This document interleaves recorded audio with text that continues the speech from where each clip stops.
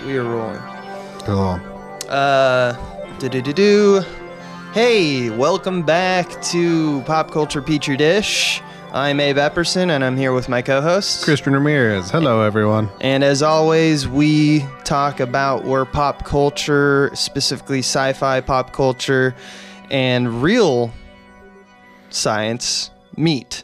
Yeah. And how they interact with each other and talk to each other on a social kind of way. Yeah. So today, what are we talking about? Today, we are going to talk about climate change, specifically a specific scenario that we came across that's actually been popularized of late called Hothouse Earth. Hothouse Earth, which is a brand of climate change saying this is a possible scenario that we're going to be in if these feedback loops really fuck us, which looks like they will. So here we are. But like there's other I just wanted to open up the podcast that there's other scenarios that people say no, it's the salination of the oceans that are going to really get us, and that's going to create something. Yeah, we could have Snowball Earth again, or once again, not as likely. We're looking at a bunch of different things between the weather, the oceans, you know, like, and the components and organic materials and non-organic materials that are really fucking us up in our watershed, and how water works around the globe, on a global level, I should say, how those attributes are really gonna fuck us up. What kind of what movies are we going to be talking about? Or I mean, like, what should they be thinking of? Yeah, for this one, I mean, Hothouse Earth doesn't have any super specific ones. Like Day After Tomorrow is definitely climate change apocalypse. I fucking love that movie. No, I'm honest. Because someone was writing about how, and I actually kind of, I'm less of a dummy on this topic than I am on most of the topics that you bring, but you're obviously our in-house, physician. But like, someone was writing about how, like, up to a moment in Act 1, everything that the Day After Tomorrow says is absolutely right. It's just when they are like, oh, it's a triple storm, it's a global storm, like when they start talking about that shit. But like all of the science behind it, if you go back, there's actually, like, people are like, it's not bad. Yeah. All the scientists are like, I mean, they're talking about the right thing. Right. Which is different from most other pop culture that talks about this kind of thing. Yeah. I mean, like Interstellar did it pretty well with the idea of like corn, the blight, persisting a little longer. Yeah, but I mean, a lot of them are just like, we just need to get this unobtainium and go into the core and relaunch the core, like so. But anyway, is there any other shout outs of that's the biggest one that I can think of, because everything else seems to think that we're going to end up like the climate change apocalypse is going to be cold, which I guess is a possible scenario, like Snowpiercer. But no, like this is for Hothouse Earth specifically. I think this one is a generally newer idea because humans haven't experienced that before. We experienced an ice age, or the end of an ice age. We experienced the end of the interglacial period between glacial/interglacial cycle. So we experienced one of those already, because that's when we were evolving. That's why Neanderthals were shaped differently than other humans. Interesting. But because they lived in the cold. But yeah, so that's kind of like, I guess, what we're afraid of. But the thing that we should be afraid of is the world getting too hot and then being uninhabitable, because we can survive the cold. We don't know how much heat we can actually survive. Yeah. And I also wanted to point out that the only thing that 2012 got right is that John Cusack should be a limo driver. That's the only science that has any founding in this. He really can drive, though. He's a great driver. He's a great driver. I mean, you see him, he's like dodging palm trees and like doing like hops and stuff. Yeah. That's crazy. All right, let's talk about science, and like what that 2 degrees Celsius means and like the impacts of, because it's almost always talked about politically, about the socio-political ramifications of it, like jobs and how the economy will be affected and how like housing will be affected. Yeah. But those are really just results, and they're symptoms of a thing that we're going to be talking about more. So you should do a spiel. Yes. So right now we're already expecting experiencing some of the effects. We've had about a 1 degree Celsius increase in the global temperature since the Industrial Revolution, and 2/3 of that degree Celsius has happened since 1970. So we're already going at a pretty accelerated pace, and scientists know that it's between 1 degree and 3 degrees Celsius is the point of no return. For sure, 3 degrees Celsius increase, and we're done. Then we won't be able to stop it. What do you mean when you say we're done? Humans will not be able to repair the damage that we're doing once it gets to that point. What does that look like?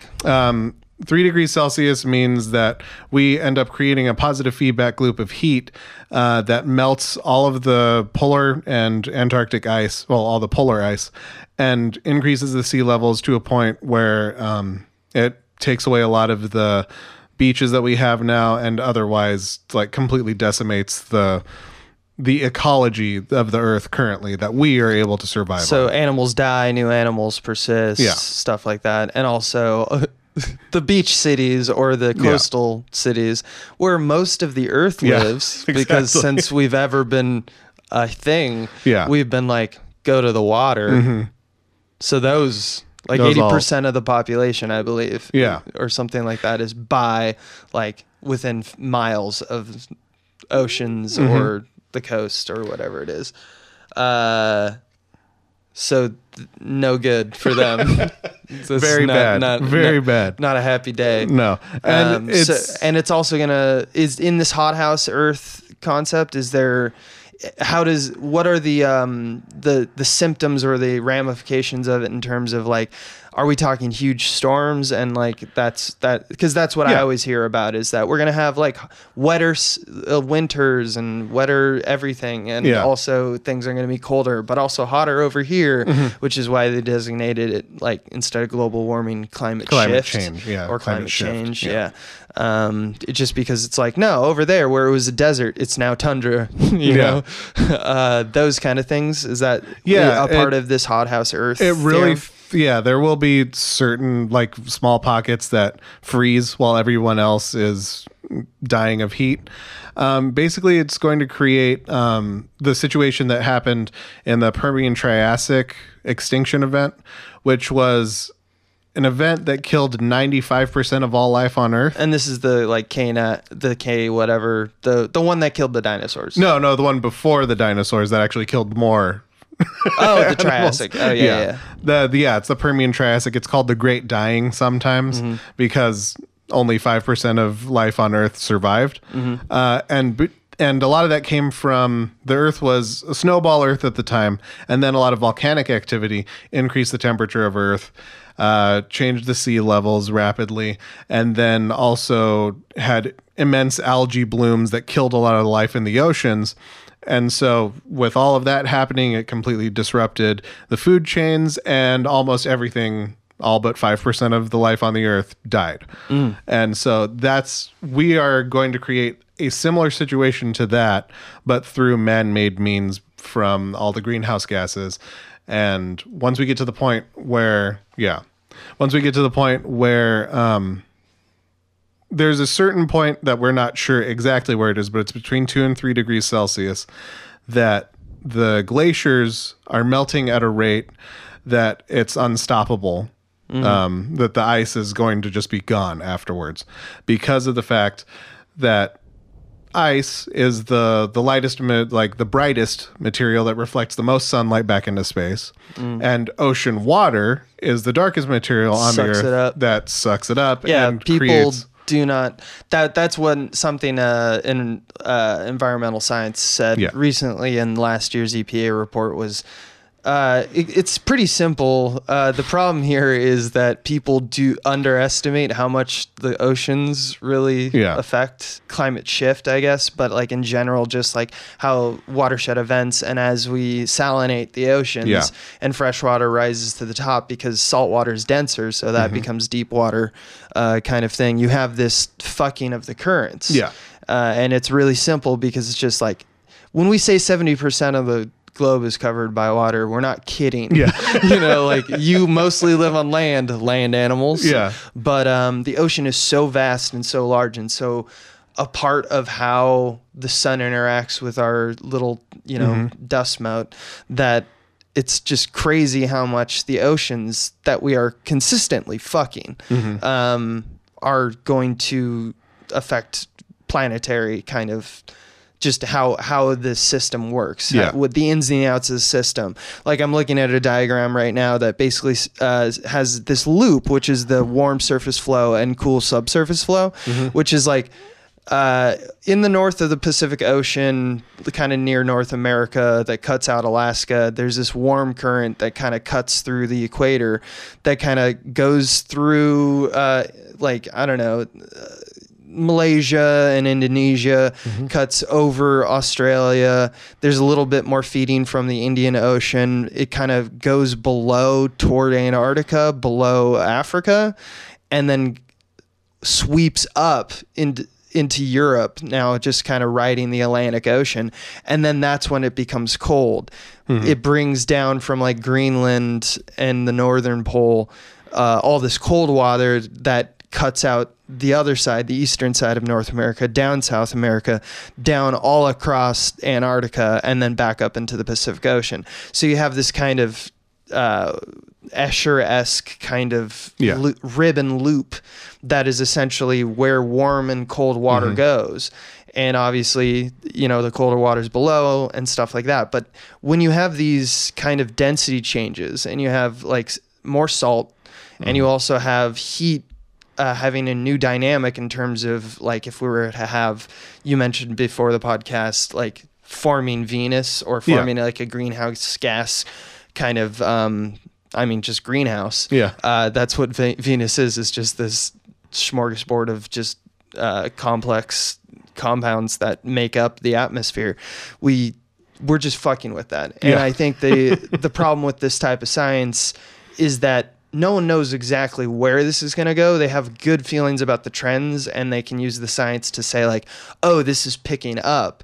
And that's going to create a feedback loop. For example, one environmental scientist grimly said in, I believe like 2013, talking about Finding Nemo, and about how it's because coral is now it's not extinct right now, but there's nothing we can do unless there's a crazy like coral machine that we make or something like that, or like we desalinate the oceans on mass scale, which has its own repercussions to the, you know, marine life. But that's a period piece now because that no longer exists. You know, you can't, coral will be completely different if not replaced by something else. And if anyone's wondering, coral is essentially one of the things, just like, you know, algae and, you know, of course, not just in the reefs, but like kelp and stuff like that. That's the trees of the forest. So they're the ones that are pumping in CO2 and other compounds and spitting out oxygen into the water. And when we start losing that kind of thing, everyone's loud about deforestation because it's like the Amazon, but I like the Amazon. That's a thing that I know. But it's just like, what about the Great Barrier Reef? Well, unless you're a scuba diver, you don't really give a fuck. And that's one of the problems, is that no one really gives a fuck about it. So it's very grim. Because it's underwater, and even though it's out of sight, out of mind. Most of our planet, and that's where most of the CO2 to oxygen exchange comes from, is the water. It comes from plants that are in the water, not the plants that are on the earth. And so now we're going to have a complete change of marine wildlife, and the ecosystem will be completely fucked. I mean, I want to say like I have a crystal ball and just say like it's all going to be sharks. There's only going to be sharks, and so it's just like like the oceans will just be sharks. And but I can't say that with, no one can really say exactly what the, you know, melting pot is gonna like spit out. We are seeing a lot of jellyfish. That's one thing that jellyfish are doing well. Yeah, they're and of course that's not good for a lot of other animals in the ocean. That's great because they'll sting the sharks. No, but that's, I mean, we laugh, but we also cry inside. that's the thing with this EPA report, and that's something I wanted to mention too. I know the most recent we're one. going to be back and forth, and I still want you to, because you have some. I see that you have scribblings here that I want you to quote and stuff like that. But I've been reading the EPA reports and like the Paris Climate Agreement, and it's been like a pet project of mine for the last decade. And reading it and learning and I knew nothing. I took an environmental science class in high school, like they called it APES because it was AP Environmental Science, and it's one of those like "Oh Captain, My Captain" teachers who is like very good. Yeah, and he ushered on us a very, very salient message, which is that one of the biggest problems in the world is not a matter of like everyone goes crazy because they hear climate change and they think, oh, you're one of those. You're one of the people who just think that the world is going to be 2012 and John Cusack's going to be a taxi or a limo driver. But he's like, not like you got to dispel that mythos or that myth, because when it comes down to it, like there's a lot of things that we can solve, and one of them is that like food is not. It's not that it doesn't exist and able to feed the 7 to 8 billion population we have. It's about distribution and stuff like that. And he was very well versed, but also very like, let's not freak out. Yeah. Here's what we can do. And that was very helpful. Now, the reason I bring that whole thing up is that if you've been reading in like from the Obama to now the Trump administration, because it's nice. You see a bird with oil on it, or you see you see an endangered species, it makes you sad. But like really at the end of the day, it's just not a voting issue when you don't have like money in your pocket and like the world is racist and stuff like that. But like I just want to like quote the so Pruitt, right? He's head of EPA. Like the kind of conversations that they're having like on a and this is not just senators, this is like PhDs.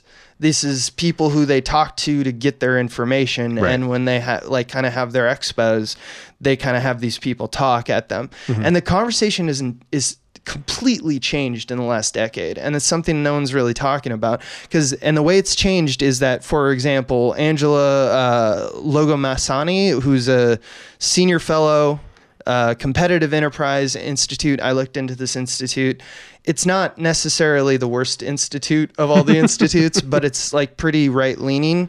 So that gives you kind of some sense of what this person's going to say. But Pruitt's action to deny chloropyrifos, which is just it's like CFCs. It's just a compound that we use essentially to, I believe it's essentially an insecticide. Okay. Sets an important pro-science approach to the regulation that the agency should continue to follow. Cal Dooley, President and Chief Executive Officer of the American Chemistry Council, says, "We commend the Administrator Pruitt for his attention in improving efficiency of new chemical review under amended TSCA," which is just a stipulation of a bunch of rules. The conversation and the things that they say, these are just two like random things that I pulled out. But if you look at the actual EPA report, there's a section that they always have that's, quote, what they're saying. Yeah. And it's always this conversation by the politicians and people who ought to know that they basically skirt under the table. They all admit that there is a problem. Yeah. They admit, and they almost 100%, I mean, it's basically up there, that we are affecting climate change. Yeah. But all their conversations are, we're doing a little bit good here. We're doing a little bit of good here, because that's somewhere where the scientists who are like freaking out and the politicians who are, let's not freak out, can actually agree. Is like, let's save that bird that's got oil on it, and it's just not enough. It's this conversation that no one, in the same way that journalists seem to have a problem like going up to Trump and saying like, yeah, but the thing you said was a lie. Yeah. Well, explain what you lied right now. What's going on? Are you going to take that back, or am I wrong? Like, why do I think you're lying right now? Explain to me what's going on.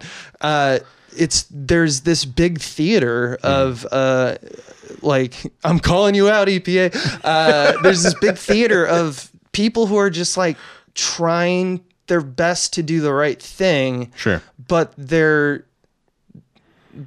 basically doing the equivalent of what we're doing, which is we're laughing outside and we're crying inside. Yeah. It's like everyone knows that there's a huge problem and everyone's just commending each other on like little The systematic tiny steps, change, which is just not enough. Right. And that's something that I think is like, talk about like the undercurrents of the oceans and the salination of the oceans. This is the undercurrent of the political society right now. Right. Where it's just happy to disagree, but on the stuff that no one could possibly disagree about, let's just agree about it. Sure. And then just at least be like, oh yeah, clap, clap, clap, clap, clap. Look, we're all happy. Everything's doing well. We at least did save that bird. Yeah. And I'm just like, fuck the bird. Not all birds. I mean, well, I have weird political views, but like not fuck all birds. But like that bird doesn't really alter like the grand scheme of things. So from a utilitarian perspective, and we got to kind of think kind of draconian about this shit because it's the only earth we got. So if we're already damned, we gotta try harder, man. Yeah. So that's my spiel. I'll cut out and let you speak, but that's just something I need to get off my chest. No, I agree, because if the bird is not as important as those 3 degrees Celsius, because once we get to those 3 degrees, then a lot of birds are going to be done. It's not just that one bird. Exactly. And this is something that recently Congresswoman-elect Alexandria Ocasio-Cortez was talking about. They're talking about doing a Green New Deal plan right now. Yeah. And she took some heat from the right and stuff for saying that it's going to take the amount of dedication and the amount of like political force as something like the Civil Rights Act or something that was that large. And she took heat for it, but she's being realistic. To completely change our society in a way that is going to prevent us from going up those extra 2 degrees is going to take a lot, because right now the fossil fuel industries have their claws in so many things with lobbying and just in our government that it is a daunting task to actually change the way that we use energy, to change our entire infrastructure, to change all of that. And that's what we have to do, or we're going to poison the planet for us. Right. There's no in between. We either have to completely change or we're going to die doing what we're already doing. Right. What do you think is, let's hop back a little bit and talk about sci-fi for a second about that, because I think that that's a really interesting notion, especially given that not that there isn't a time limit to things like socio-political struggles. Sure. There is a time limit because we hope to we hope to be less racist before we leave the earth. But why? Because there's going to be a lot of people who like fucking die because of racism. So there is a time limit there. Sure. But there's also like a big clock in the sky that we just don't even know what the time limit is, but we know it's ticking with the environment.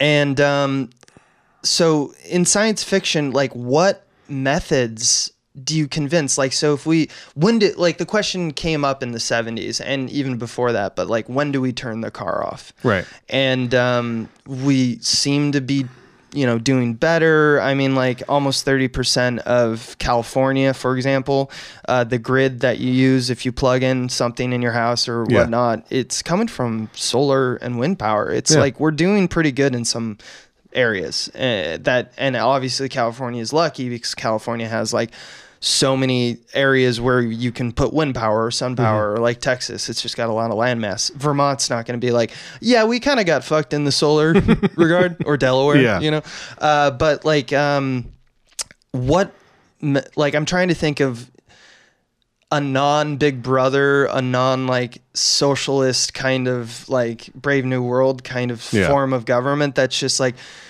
kids, shut the fuck up. We got to do this. Yeah. We got to do this by 2050. Yeah. Like what methods of political change are available to us even at this point? What kind of society in like that we've seen in fiction or not, like actually could do something where it's just like, is that just a totalitarian regime at that point? Is it just take a tyrant who's just like, I care only about the environment? I mean, the Federation in Star Trek seems like that's a kind of a staple of this podcast. I'm gonna call you out. That's a cop out though, because that's like, imagine we're already utopian. Right. No, money has been abolished.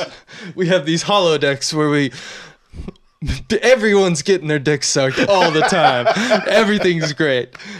But no, yeah, it does kind of take that level of control though too, because I mean, I'm gonna sound like a socialist or an anarchist or whatever, but capitalism isn't doing it. Like, yeah, how do you privatize safety? Right. There's other than like a car where it's like, yeah, it's a good seatbelt. There's not a lot of money in seatbelts. Right. It's true. Especially because the guy who invented the seatbelt was like, he gave it away. Yeah. I don't know if you know that. Yeah. Like the patent was like, everyone should have this. Exactly.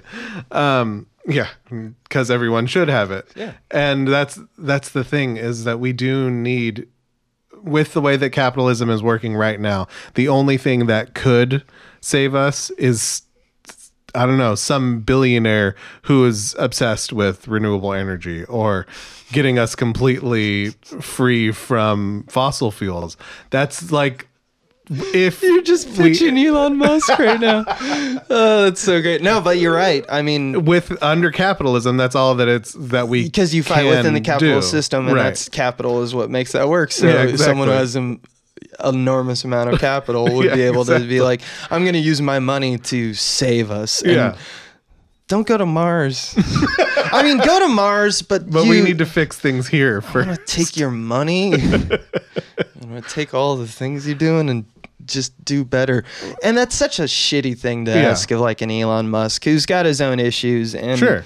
A lot of people like to shit on him, and I'm fine with shitting on him because he's like, he's not the greatest person, but like he's doing a lot of great stuff. And he's also like, when it comes down to it, he's just a fucking nerd. The guy doesn't even know how to smoke a spliff, like and he says these weird things, and he's on Twitter doing memes, and like I remember Cody and I having like a pretty big argument about it. He was just like, what the fuck is he doing? And I'm like, yeah, but who cares?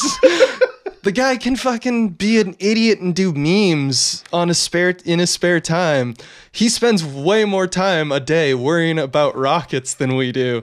That's kind of a plus column. I'm just going to say it's a pretty big thing in the plus column. I'm not defending Elon Musk on everything, or even most of it. I'm just saying at least he's using his $1 billion like a Bill Gates or something like that, instead of like a fucking, I don't know, one of the Walmart Saudi royal family people.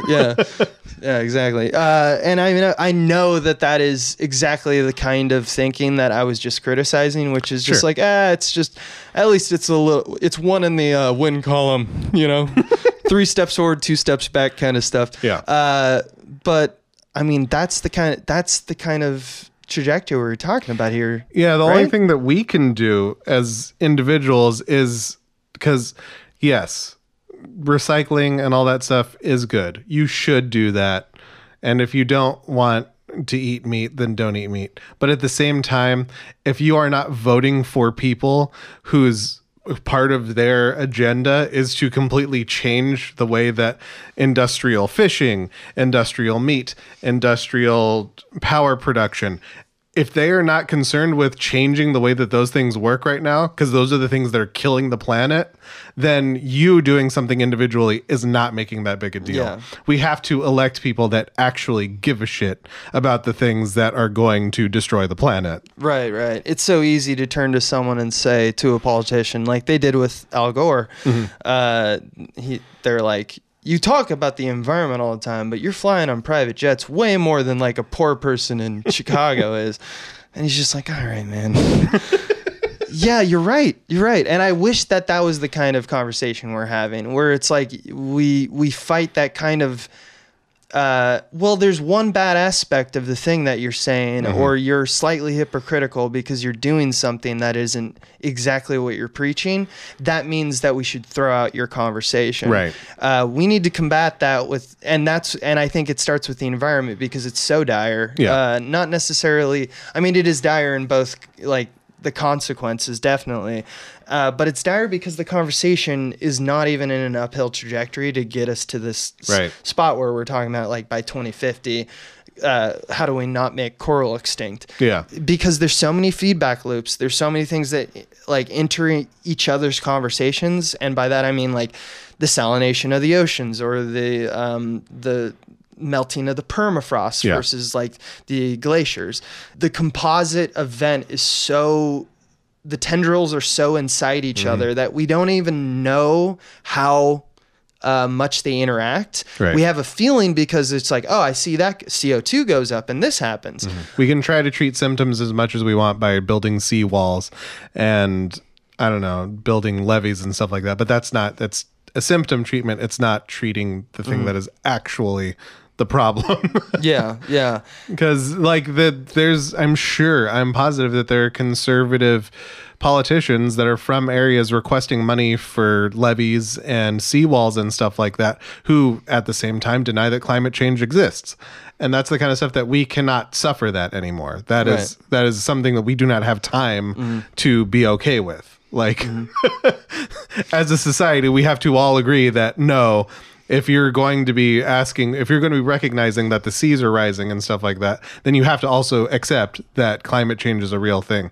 I've been past the point of, like, if a politician is a climate change denier, then no, there's no way I should be voting for them. I've been that way for a long time. I just want everybody to be that way. Right.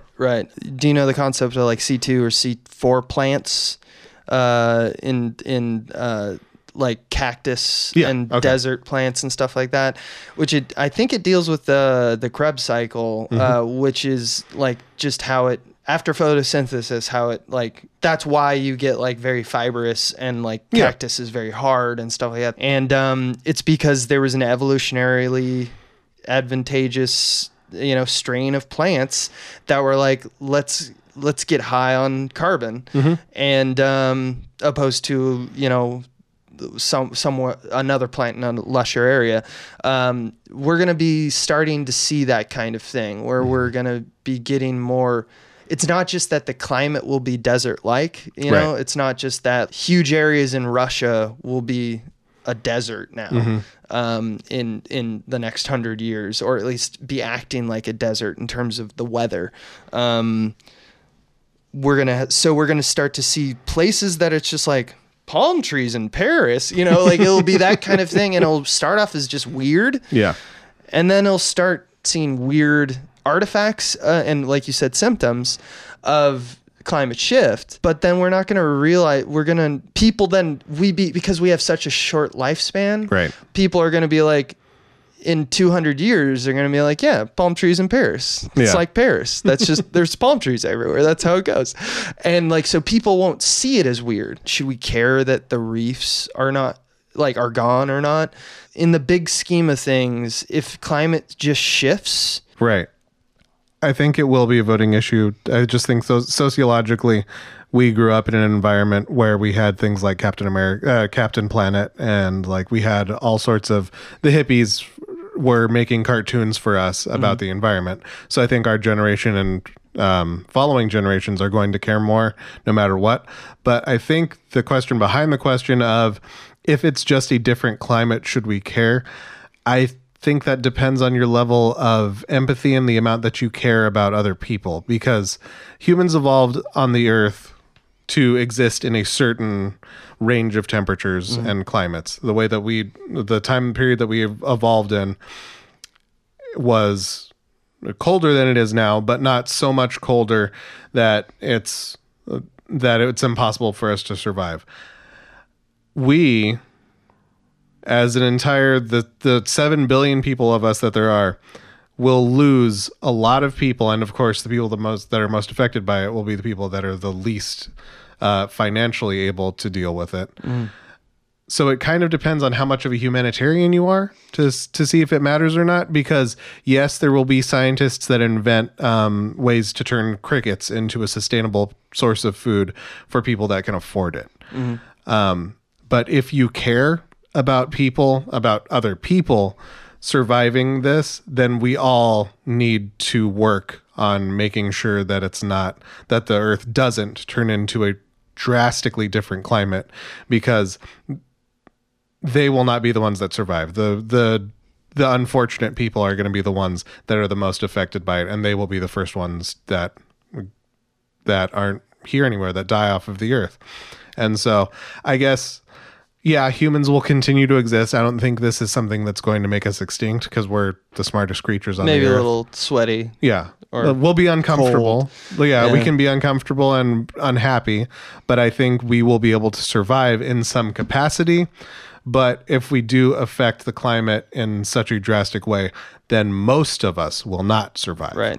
And just so I understand, and it's clear for everyone listening, so your advocacy is that if you're at a party and there's someone who's not a climate denier, but like someone who's just like, I can't really care about it, it's you're arguing that the best level to convince someone that that climate change matters and that it should be a higher voting issue than it is now is because of how many people are going to die, to keep it a human element, to keep the conversation about the people and the cost of life and the quality of life of those in the areas. I think that's going to be more effective because there are so many more of us that are not in the 1% that can't afford. They won't live in their Elysium domes, right? Yeah.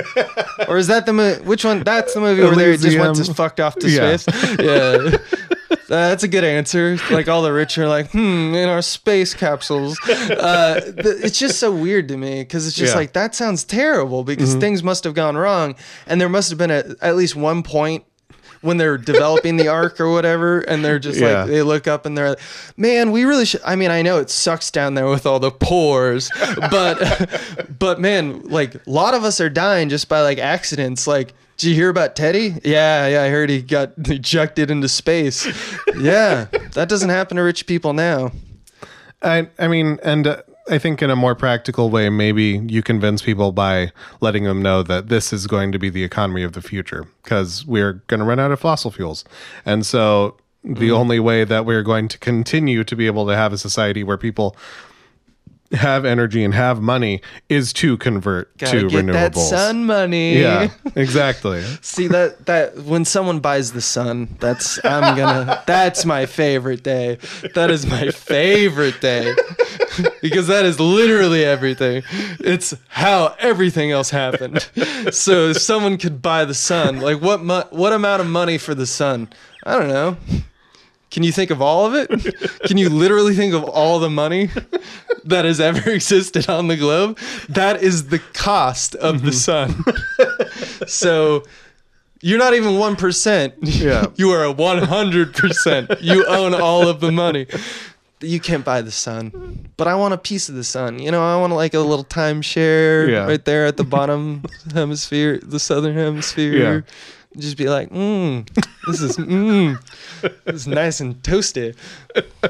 Yeah, I mean, that's the kind of conversation we're having. Yeah. It's like, should we buy the sun? That's what I feel like is the kind of conversation that's happening politically right now, when the reality needs to be talking about, like, we got to do something about this fucking salt. Yeah. You know, and like, we're not talking about the right things because it's hard to talk about the right things. It's hard to talk about, like, it feels like we're in that like Black Panther moment, not the movie, the movement, like where it's just like, do you not see the mechanizations that are causing this? We're not saying like, these are the problems, these are the symptoms. Yeah. How do you get a whole civilization to think in a specific way? Yeah. Because we run and hide. The second that something we hear, we're like, oh, I don't like that. You know, and it's on every side. It's just like how we do with patterns. It's just like we talked about a lot of times on this podcast. It's like, we're very good about running around in the jungle being like, that's a snake. No, it's not a snake. That's a snake. That's a snake. You know, like, we're pattern recognizers. Yeah. We're good at snakes. Are pretty good. Yeah. But our eyes and our minds are not. This is on a new level. This is on a higher like plane of thinking that involves time in a way that we're not usually we're usually resistant to. And I don't know what antibodies we need in our system in order to have that conversation, other than education. But Right. the type of education in order to move quickly, to me, is one of like I said, Big Brother. It's like where they're gonna, like, conservatives are, and like traditionalists are gonna like snap down, as they have been since like the Snopes trial. Like they're gonna snap down and be like, oh, so you just want your science to be taught. And it's just like, yeah, we want that's this science. Here's what we want. We want a hegemony on education. Yeah. On this issue. Like, you should not be in this conversation. Right. And everyone's going to be like, oh, thought police. And they're right, but they don't matter that they're right. Like, it's the type of right that doesn't matter. Because it needs to happen. And so I sound like a fucking acolyte. And I understand that. I understand that I'm a zealot of this. Yeah. And I think that there shouldn't be any other conversation. Yeah. And I understand that people react very negatively to that. Yeah. But I don't understand. I don't see how you cross and shake the hands Right. on Congress, across Congress, Yeah. and say, like, these are the things that we need. We can either all be environmentalist zealots, or we can ruin the earth for us. Yeah. I'm sorry, but that's kind of what it's coming down to at this point. Yeah. We just stop listening to the people that don't care about the earth, because we need it. But instead we have fucking John Cusack and like fucking the fucking like waves that are on like the Himalayas and shit. It's just like, you don't understand how thermodynamics works at all. You don't understand how gravity works at this point. Like, at this point, it's like, yeah, it's like how did that happen? Well, you just, like, someone took the earth and just shook it, and all the water went to one side. It's just like, that's the kind of conversation that was in 2011 or 2012, right? And that wasn't that long ago. It feels forever ago because of how much society's changed, but not in this way. People are still like, you gotta go into the core and blow up all these bombs. And the populace buys it. It's like it's an opiate of thinking. It's it's. I don't know. I don't feel like I can continue this podcast anymore. I'm just rambling. I'm so sorry. I'm so sorry, Christian. In defense of the movie 2012, during the KT extinction, which was the one that killed the dinosaurs, that one actually, the meteor that hit, the comet that hit, created a wave that was over a mile high and traveling faster than the speed of sound when it hit the Rockies. So you can have a wave that big. That's if you true. Have, That's true. I mean, that's the equivalent of globally shaking it. Yeah, exactly. So all water goes on one side. Is an enormous earthquake. Yeah. Yeah, you're right about that, I guess. But like, that's not the important part of this podcast. The important part is only vote for people who care about climate change. Is that the point of the podcast? I didn't even know that. I don't. Yeah, if somebody's got a problem with climate change being a real thing, then they probably haven't listened to the podcast anyways. So yeah, I'm just tapped out, man. I've never given up on a podcast before. That's okay. I understand it. Like, there's only so much liberty we can take from people at one time, right, or with a generation, and say, like, you don't get that anymore. Yeah. No more car for you. That when that happens, people are like, well, fuck you. Yeah. And that's the problem with hegemonies, and the totalitarian system that I'm asking for, is that we're like, no more car for you. And people are going to be very angry about that. And so, and even if it starts working, even if we're like 10 years into the great experiment of no more car for you, the problem is that within, like, our lifetime is so short that we'll be like, yeah, hear that guy Abe who's talking about no more car for you? Well, I got this guy that I heard about. He's talking about car for you. And you like that. And he's like, I fucking love car for me. I'm voting for that guy. Yeah. So that's all I have. I love it. No, that's good. What else you got? Anything else you want to talk about? That's pretty much it. I promise we have the 2 next episodes queued up. They're a lot less They're fun episodes. Yeah. This is not a fun episode. Right. Yeah. So we've got one shot at this. Yeah. We're all Luke Skywalkers turning off the computer and firing into the Death Star. We got to do But it. thank God we got practice with these womp rats. You know what I'm saying? No, we don't have any fucking womp rats. We're not Luke Skywalker. This is not a fucking game. This is not a fucking game. I am not suited for this podcast. Well, we have to admit at one point or another the pop culture reason that these movies exist, like the reason that we keep going to them, it's like, oh fuck yeah. Look at that! This Dante's Peak is on fire. It's just like it's cool to look at. Yeah. But then it's just like, oh yeah, also got to think about all those people who are dying. Support the troops. Support the troops.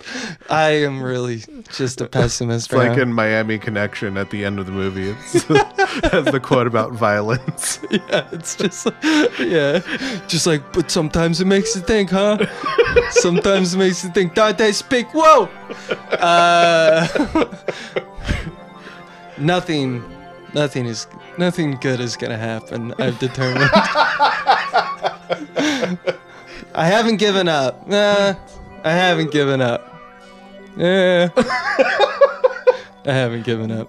Anything else? No, I haven't given up, Abe. Yeah. I think we can do it. Well, let's shut this fucking episode up and talk about like guns and stuff. Yeah, fun stuff. See you in like a few weeks. Yeah. You fucking people. We love you. We love you. Bye. Whoa. Hey, everybody. Swaim here. With added excitement in my voice because it might equate to money for me. I just wanted to officially let everyone know, through the medium of audio rather than tweets, that Small Beans has a merch store now. Yeah, that's right. And this is not just some cash grab with the logos of our shows, although you can get logo tees there if you'd like. We worked very hard with several very talented artists to really present you with shirts and buttons and content to come that we really think is worth your purchase and you're going to enjoy. And if you're someone who hasn't been able to patronize us, this is a fantastic way to support Small Beans directly without having to sign up for Patreon. And of course, you get a physical item in return rather than just our glorious content, which will remain free, but is not free to make. So we'd really appreciate anyone who's willing to check out the SB merch store. It is at smallbeans.bigcartel.com, and there you will find a bunch of hilarious shirt designs, some limited edition buttons, as well as an ever-increasing amount of audio content to download. We're talking original rap songs, audiobook versions of short stories, and so on. And we're always brainstorming and trying to add new things to the shop, but we'll stop if no one goes there. So please check it out, smallbeans.bigcartel.com. And as always, we love you.